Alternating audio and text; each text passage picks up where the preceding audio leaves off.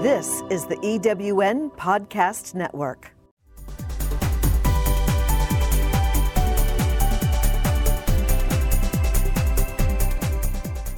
Welcome to Prime Spark, the podcast that brings you conversations that inspire, celebrate, and empower women over 55. The second women's revolution is here, and it is time for us to fuel the spark that will ignite your way forward, illuminate your path, and reflect your gifts in the world. Now, here is your host for Prime Spark, Sarah Hart.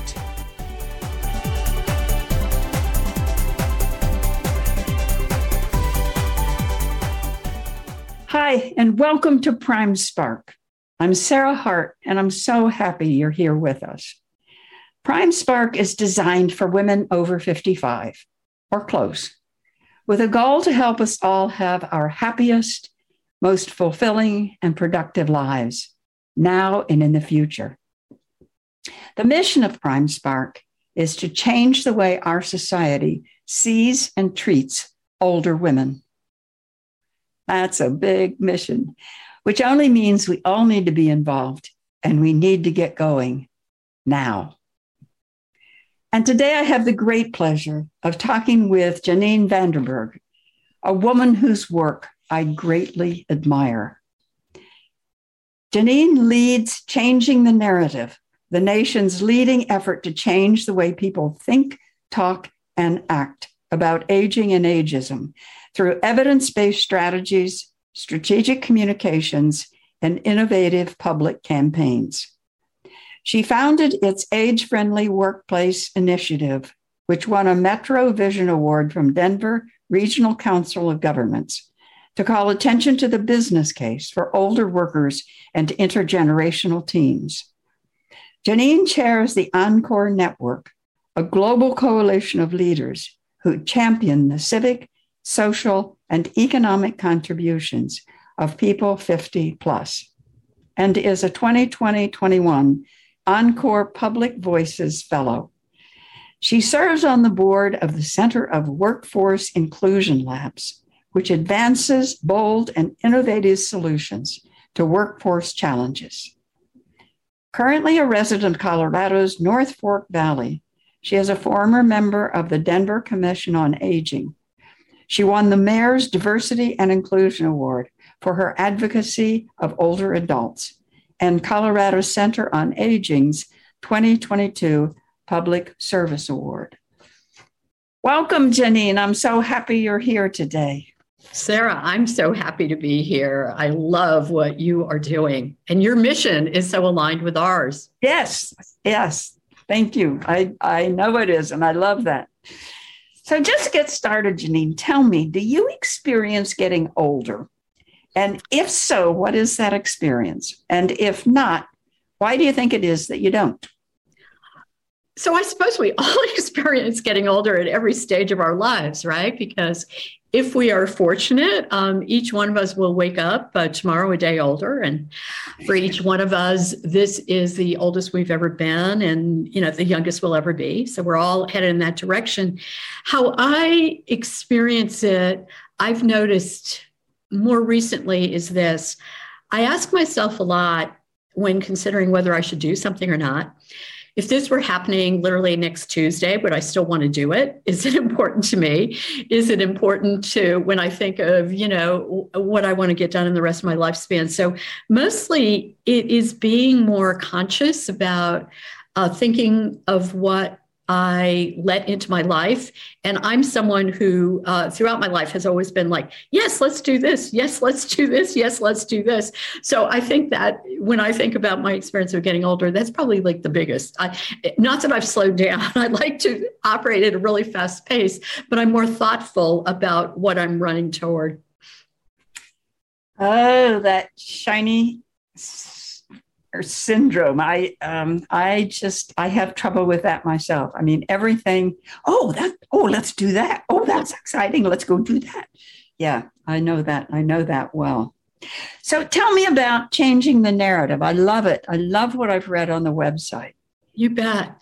So the idea of changing the narrative, and this is where I think it's so aligned, we're really trying to change perception about how people think of all people as we get older, right? How do we think about aging? We are trying to increase awareness of ageism and to help people understand it's not just something that we individually experience. It's a societal, it's a structural issue. And there really are collective solutions. And I know one of the things that I've often encountered among older women, someone who's been pushed out of employment is thinking, it's something I did wrong, right? I didn't put the right things on my resume, or I didn't dye my hair, or I didn't do this, I didn't do that. And we don't because, the longer we live, the more we have internalized ageist messages for a really long time.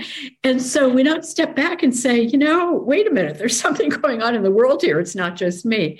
So changing the narrative is really out to change that. And we do it through, so when we say think, talk, and act, our campaigns are geared towards increasing awareness of ageism, but also pushing people towards taking action about it. So whether it's, public policy, one of the things that we're working on right now is eliminating graduation dates from job applications. Now, and the reason that's important is a study was just released 2 weeks ago from an organization called Resume Builder. And basically, like almost half of hiring managers that they interviewed across the country said, yes, we do. We are biased towards age when we're reviewing applications. And then they were telling us as individuals, and something you should probably do is leave your graduation date off. And we like to take individual solutions and turn them into policy and say, well, why should any application have a graduation date? Because it's illegal to ask us our age, but it's not illegal to ask us our high school graduation date. So for any of the issues that we're working on, certainly as individuals, we can do things, but we really like to encourage people to think about, how is this a systemic issue, and what can we do? How can we come together as individuals to do something to affect policy?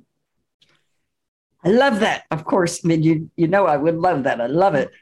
What occurs to me while you're saying that, Janine, I was on a call yesterday and I was talking about what I do. And one of the women said, I will fight getting older as long as I can. And I thought, it reminded me of once, I don't remember who said that being anti-aging is like being anti-breathing. I mean, the point is not to hate and resist and fight getting older. Mm-hmm. It's a silly activity. It's a silly approach. It's silly. But Sarah, think about why that happens. We are surrounded, right, by so many ageist messages that it's easy. I mean, you can't walk into any kind of store or go online without seeing something called anti-aging. I recently got onto Instagram at the instigation of some friends who were like, you need to be spreading changing the narratives message in a visual way on Instagram. I was like, okay, sure, I'll try it. And what stunned me was the number of people who use anti-aging as a hashtag. So people are feeling what we ought to do is resist aging. And I'm like, no, what we need to resist is ageism among ourselves when we think that somehow it's bad to get older. It's a universal experience. We all do it. It's part of life. So resisting it, I think, like you said, is like anti-breathing, but it's also like being anti-ourselves. But I understand why it happens because we are so surrounded in media. I'll tell you a brief story. So this weekend, because things are opening up and I've now been asked to speak again in person as opposed to just doing Zoom conferences, I was like, I've got to, I haven't bought anything new in 3 years. I've got to upgrade things a little bit so that I can go out and be on stage. And so I am looking at some catalogs that are come in, all from merchants from whom I have previously purchased stuff, right? So they know that they are sending catalogs to a 69-year-old woman.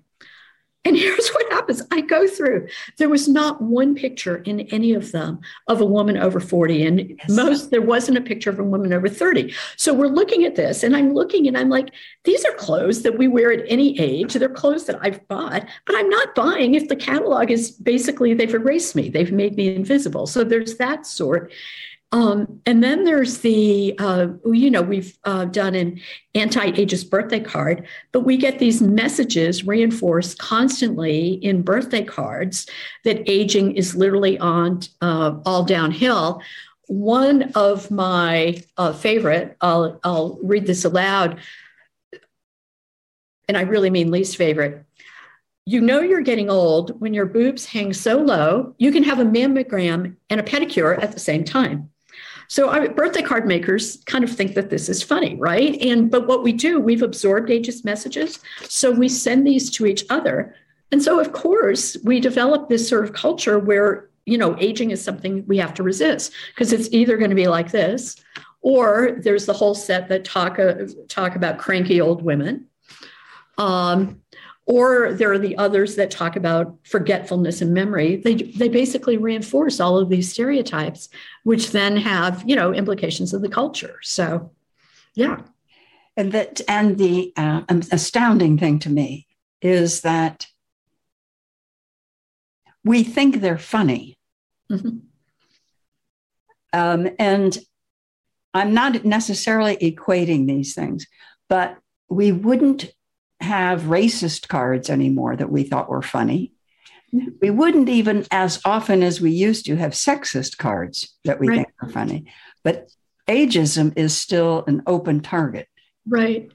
So it was interesting, Sarah. I had the opportunity last summer to speak to actually be the keynote speaker at the American Greeting Card Association's industry summit, right? So their annual, it was a virtual conference. And so I was talking about ageist birthday cards. And so one of the things I realized is the birthday card makers, manufacturers were kind of like clueless about this. They were like, we didn't realize that was a thing. So I realized that we have a lot more work to do to increase awareness of ageism. And then they said, and not they, the group, but there were people in the audience who said things like, well, people buy them. And I'm like, I know, but so to your point, if people were willing to buy a racist birthday card, would you make them? And of course that, causes people to stop and think. And again, I think you're right. We're not equating the two isms. And I don't think that's a wise thing to do, but it's harmful. And very often we do it among ourselves. It is mostly older people who send these to our older friends, right? And so what are we saying to our friends, right? As opposed to celebrating. So when we did our anti-ageist birthday card campaign, we solicited artists to create cards that celebrate getting older. And 3 key themes emerge, which I think is just really smart. And one of them very aligned with, to me, what you talk about in Prime Spark. It was like, we gain experience, we gain insights. Getting older is a good thing, right? We have things to offer. So there was that clump. The other was just pure celebration. Woohoo, we've gotten older. And then another, and it's become one of my favorite cards and one that I send to my friends all the time. It's this idea of new adventures, right? Like life doesn't stop. And we all have the opportunity to go ahead and choose new things and say, I'm going to learn something new. I'm going to travel somewhere different. I'm going to meet a new friend. I'm going to start podcasting when I was, when I was on radio. For me, I'm going to learn how to, workshop facilitator. I'm going to learn how to do this virtually, right? So we all have these opportunities, and those are the messages that at Changing the Narrative we're trying to get out. Oh, I love it. I love it. As you know, I would. I love it. And I think I told you that Prime Spark is just getting ready to launch a line of greeting cards that celebrate older women. And more power to all of us. Sarah, I can't wait. And I think, as I told you during email, you let us know the minute and we will be broadcasting it everywhere.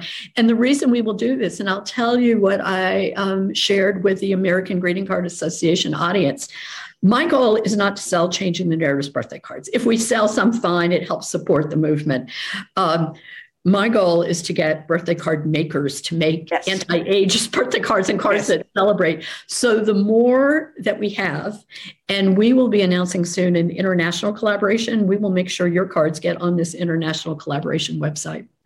Yeah, exactly the same thing for us. I mean, I don't think I will become a millionaire on selling Prime Spark greeting cards. That's not the point. But at some point,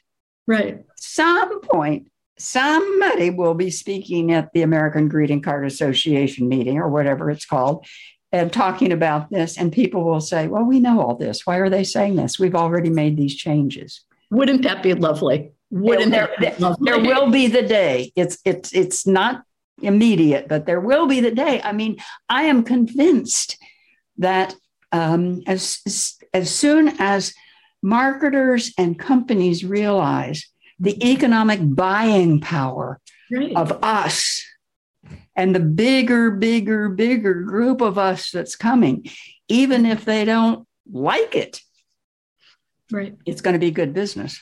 It's just smart business. Right. One of my favorite hashtags, older women are good for biz, right? Yes, that's wonderful. I love that. So you also work with the value of older people in the workforce. That is a hard sell. Right. Talk about what is the value of number one, what is the value of older people in the workforce? And what is the value of intergenerational workforce? Because I love both of those. Yeah, you bet. So can I first tell you how this came about and why we decided to focus on it? When we started doing workshops for changing the narrative in 2018, I was traveling all over. I did 42 in-person workshops that year in rural communities, suburban, urban, in Colorado, frontier, right? It didn't matter where I went. The minute we introduced ageism in the workplace, somebody would say, that ageism thing you're talking about, it happened to me, it happened to my partner, it happened to my dad, it happened to my mom. So I was like, we can't just talk about ageism. We need to reframe the older worker to employers. So what we did was this. We gathered kind of a group of people who had been in corporate HR, in higher ed, in healthcare, just somebody from a tech startup, but they all had HR backgrounds. And I got them together in a room and we kind of storyboarded and we said, what are the common myths and stereotypes about older workers? And so, all of them, right? So we got them all around the room and then we researched, what do the facts actually show? What does the research actually show? And so we created the business case, but here are the elements. The business case is basically this, and I call it the ABCs. So A is first looking at what are attributes that older workers have. And this is all over. All I have to do is read your website, but I'll tell you, and your research is very much aligned with what the research shows that, we have developed experience and insights. There's something called pattern recognition and I call it the kind of thing, if there's a customer on the phone, you kind of know because of prior experience, this is either going to go really well or this customer is about to fire us, right? It's like that pattern recognition kind of thing. We have strong communication, soft skills. And I think this turned out to be very useful during the pandemic. Because we've been through crises before, we've got the ability to just kind of calm everything down and say, it's going to be okay. We're going to get through this. We're going to figure out a path forward. So those are some of the attributes of older workers. The B's are really the benefits of intergenerational teams. And it's very similar, Sarah, to the benefits of other kind of diversity. So when you have people with different perspectives, what do we know? Better problem solving, more creativity. And the research has shown those kind of teams are more productive and important to the private sector, more profitable, right? So we've got that. And then the third, the C to me goes to customer insight, right? And customer connection. And that's really important because of what you've said about the longevity economy, right? We know that 56 cents of every dollar spent in the US is spent by people age 50 and over. So why do I get catalogs that only have pictures of women under 30, catalogs from companies from which I have bought clothing, because they probably don't have the older consumer, the older women kind of sitting at the design table, sitting at the marketing table saying, you know what, you'd be doing a lot better off if there were a variety of age diverse models. The example I like to use is I was at a longevity, in-person longevity economy summit right before the pandemic. And people were doing pitches, right? How do we pitch products that will appeal to the longevity economy? And this lovely person was pitching a product that basically you could put it in your refrigerator and it would kind of spy on what your parents were eating and whether they were taking their medicine. I immediately got my phone out, texted both of my beautiful millennial daughters and said, if that thing ever ends up in my refrigerator, you are disinherited. If there had been someone age 50 or over in that, either the design phase, the marketing phase, not that there's anything inherently problematic with the device, but you might have thought about it differently. You might have thought about the purpose of it differently. It might have been a reminder to me to do something, to say, make sure you have your 5 servings of fruit and vegetable. Pitch that way, I might do it. But, oh, this is a great device to spy on your parents. No. That's awful. That's right. But that's how ageism. So when I talk about ageism isn't just internalized among us, it's how embedded it is in society that people actually think this was okay. And that this product got itself to a pitch final. Like it got approved along the way.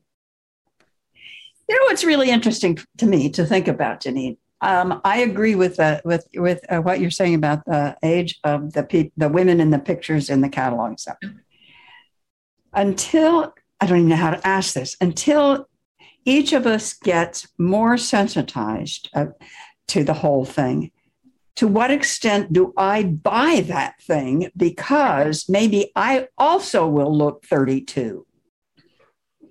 Wow. I guess I don't think about looking 32 very much. No, I don't either. But I mean, if I'm a woman and I don't want to get older, I don't want to look older, I'm buying all my anti-aging skin cream, I'm doing everything possible not to think about getting older, then if I see these pictures in a catalog, am I more likely to buy that item than if there were a woman my age? Because I think maybe I can look like that. Well, I think, so I'm obviously this is going to be audio when your listeners hear it, but I'm looking at the two of us and I'm like, we both look pretty good. So I have a hard time equating getting older with, kind of looking worse or that kind of thing. And I think that's kind of the messaging. There was another catalog company that I actually shouted out positively on social media a few weeks ago because their models, it's a women's kind of work sportswear kind of company, but they had women of all ages, including a woman who was identifying as being in her 60s with gray hair. And, like any models in catalogs, right? They've got the makeup, they've got the styling and all of that. She looked gorgeous. And I was like, this is what we need to see. So, but I think to your larger point, Sarah, it is important that we all look at ourselves and to what extent are we ageist ourselves? And I really believe this change starts with us. And, one of my favorite sayings is from civil rights leader Grace Lee Boggs, who said, we are the leaders we've been waiting for. Like it's not going to be somebody else, right? It's got to be us. And, people like you who are calling attention to important issues through your website and demonstrating in a very powerful way that older women have clout, can do things, have experience, it's valuable. And let's get a whole bunch of older women on your website. And I think you can hire a glam photographer. No. Yeah. Well, there's, I don't know if you know Stephanie Odell, but she has a company called Celebrate the Gray. And she has gorgeous models that she makes available to companies. I'm going to look for her. Look her up. It is fantastic. It is fantastic. Maybe suggest her to some of these merchants that they include. Yeah, right. Yeah. So I know one of the other topics that you're interested in, and I am too, because we've all had our own experiences that we can talk about with the effect of ageism as it operates for women in healthcare. Yeah.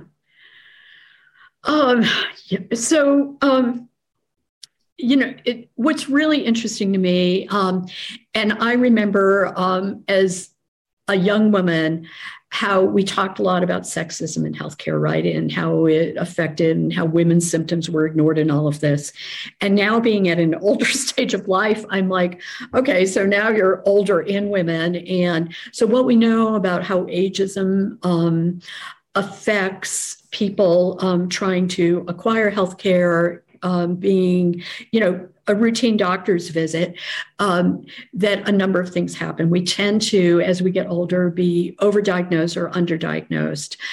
We are told things, and I was personally told this, oh, that's just because you're getting old. And I had to point out that, no, there was absolutely something wrong with my right knee. And I think it was because I had made a flying leap in one of my workshops and landed on my right knee. And sure enough, it was, but I had to push to get an MRI, right? Because people perceived I was then kind of 66 and it's because you're getting old.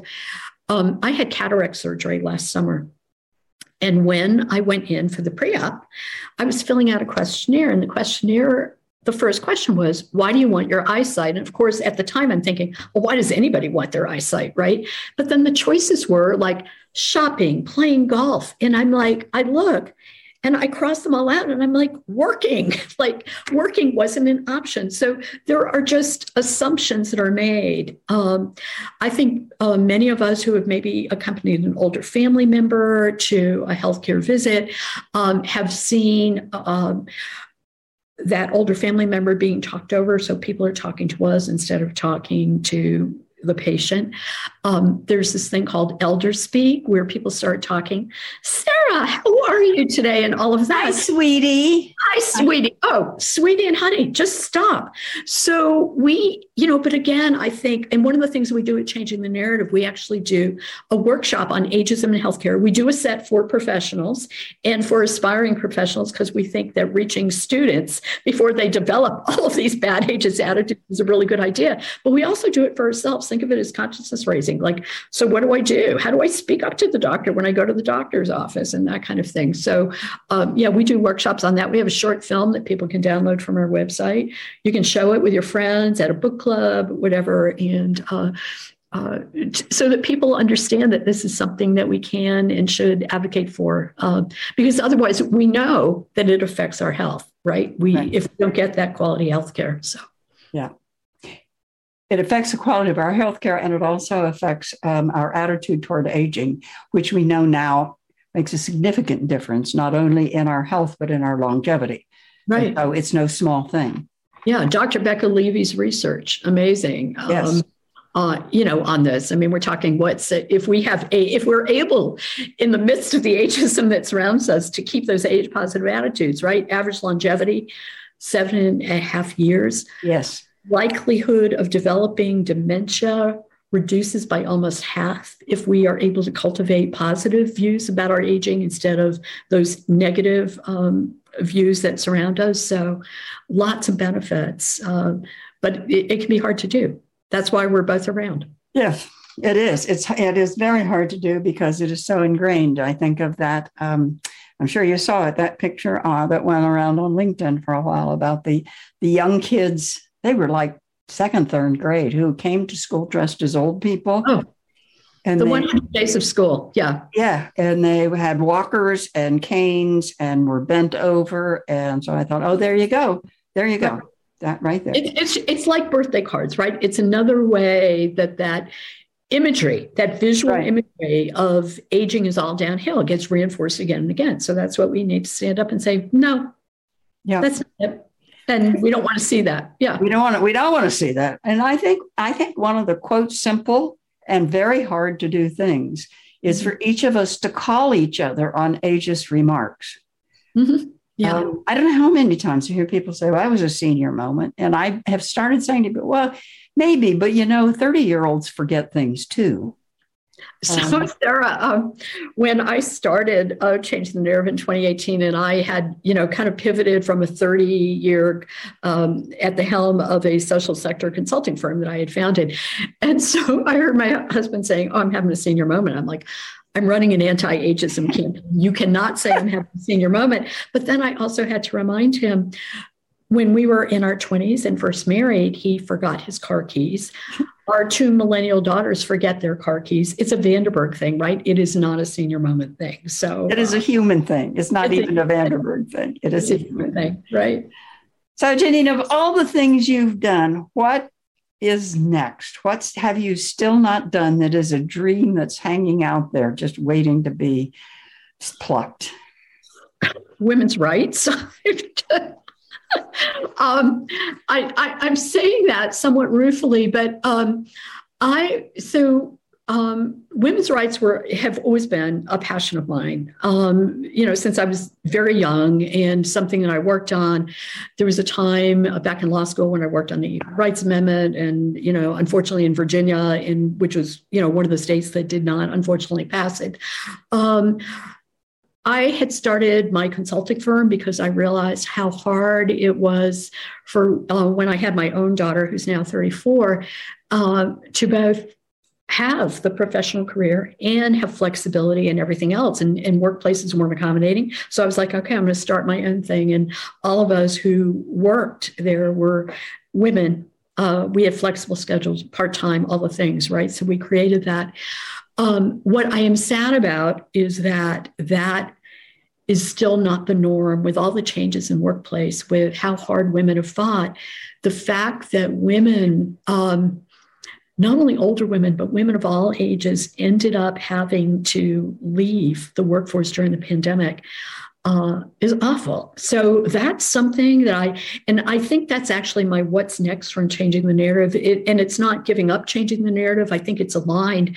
What I see in changing the narrative is what happens to so many women as they get older, once they're pushed out of the workplace, and it's really hard to get back in. Yes. And because of, systemic sexism that has happened to us across the lifespan, it's more likely our savings are less, our 401ks are less, our Social Security is left, right? Because we've stepped out of the workplace to care for children, to care for older family members, and that kind of thing. So to me, the what's next for me, because I feel like we're going in a reversion of women's rights, is to continue working on it, and literally with older women joining forces in an intergenerational effort with younger women for whom, childcare has become such an issue again, and join forces and do something there. So that's what's next for me.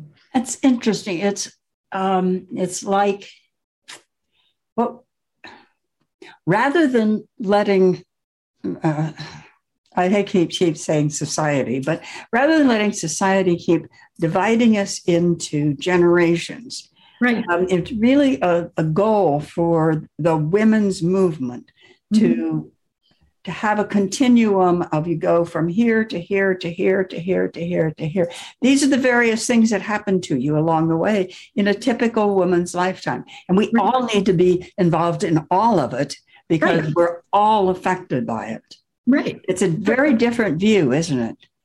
Interesting. And I think it's an absolutely crucial one. And I think that's why efforts like yours, Sarah, are so important, because they show that, getting older is actually a thing to look forward to. And I think what happens, younger women are like, ugh, I don't want to be there. So it starts cultivating ageist attitudes early. And I think what we can do as older women, because we do remember, we've got that experience and insight and pattern recognition. We've seen these things before. I now have a 7-month-old grandson, my first grandchild, that I absolutely adore. But watching my daughter who's got a very important job, watching her have to navigate going back to work, trying to figure out childcare, and she is relentless. So she found a slot for Levi at childcare. Many women haven't been able to find. And I'm like, this is nuts, right? So I really believe that this is something that older women and younger women can come together on, and advocating, for things like family leave, caregiver leave, and all of that kind of thing. So if for no other reason, all of the things that happen to younger women in the workforce are going to affect the quality of their life as they get older. Mm-hmm. Yep. So you're exactly right. Exactly. Okay, Janine, if somebody wants to get in touch with you and learn more about what you're doing or get involved in whatever, what's the best way for them to contact you? Probably by email. So my email is Janine at Encore Roadmap, and that's JANINE at EncoreRoadmap.com. Great. Thank you. Fabulous. That's our time today. Thank you so much. Sarah, thank you. And thanks for the work you're doing. What you're doing is truly changing the narrative. So appreciate your work. Oh, thank you. I appreciate yours greatly also. Please join us again. You can find our Prime Spark podcast on every popular outlet. Find out more about Prime Spark at www.primesparkwomen.com. Thank you again so much to my guest, Janine Vanderburg. And don't forget, you can find her at Janine, JANINE, at EncoreRoadmap.com. Thank you for being with us. Please spread tolerance and love. Bye-bye.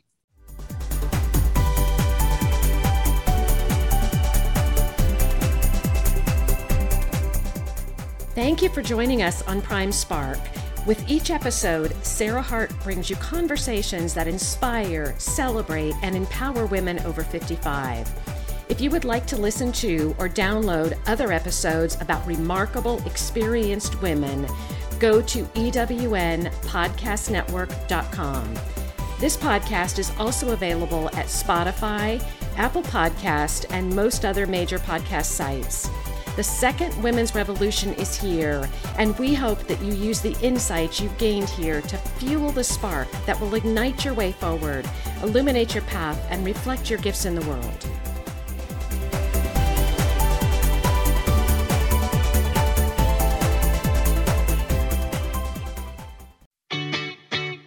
Have you ever asked yourself this question? Why is it so hard to make a buck? I know I have. Hi, I'm Sandra Yancey, founder and CEO of eWomen Network. What I have discovered after going from the brink of bankruptcy to running a multi-million-dollar award-winning business is this. You can't build $1 million dream hanging around minimum wage mindsets. My mission is 1 million women entrepreneurs generating $1 million in annual revenue.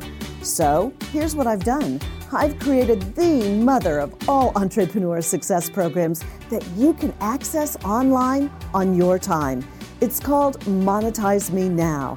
It's a 7-module online course that is 100% my success formula, covering mindset, mission, management, motivation, marketing, and measure. Come on, take my hand and I'll show you the way to learn to earn flowing revenue for your business. Visit monetizemenow.com for details. Calling all speakers, eWomen Network has speaking engagements all over North America that must be filled. Are you a gifted messenger, author, expert, or successful entrepreneur that can help women entrepreneurs grow their businesses? Our mission is to help 1 million fulfilled women each achieve $1 million in annual revenue. If you're a speaker that can help women prosper, go to eWomenNetwork.com and sign up as a pro member of our Speakers Network. That's eWomenNetwork.com. Thanks for listening. This is the EWN Podcast Network.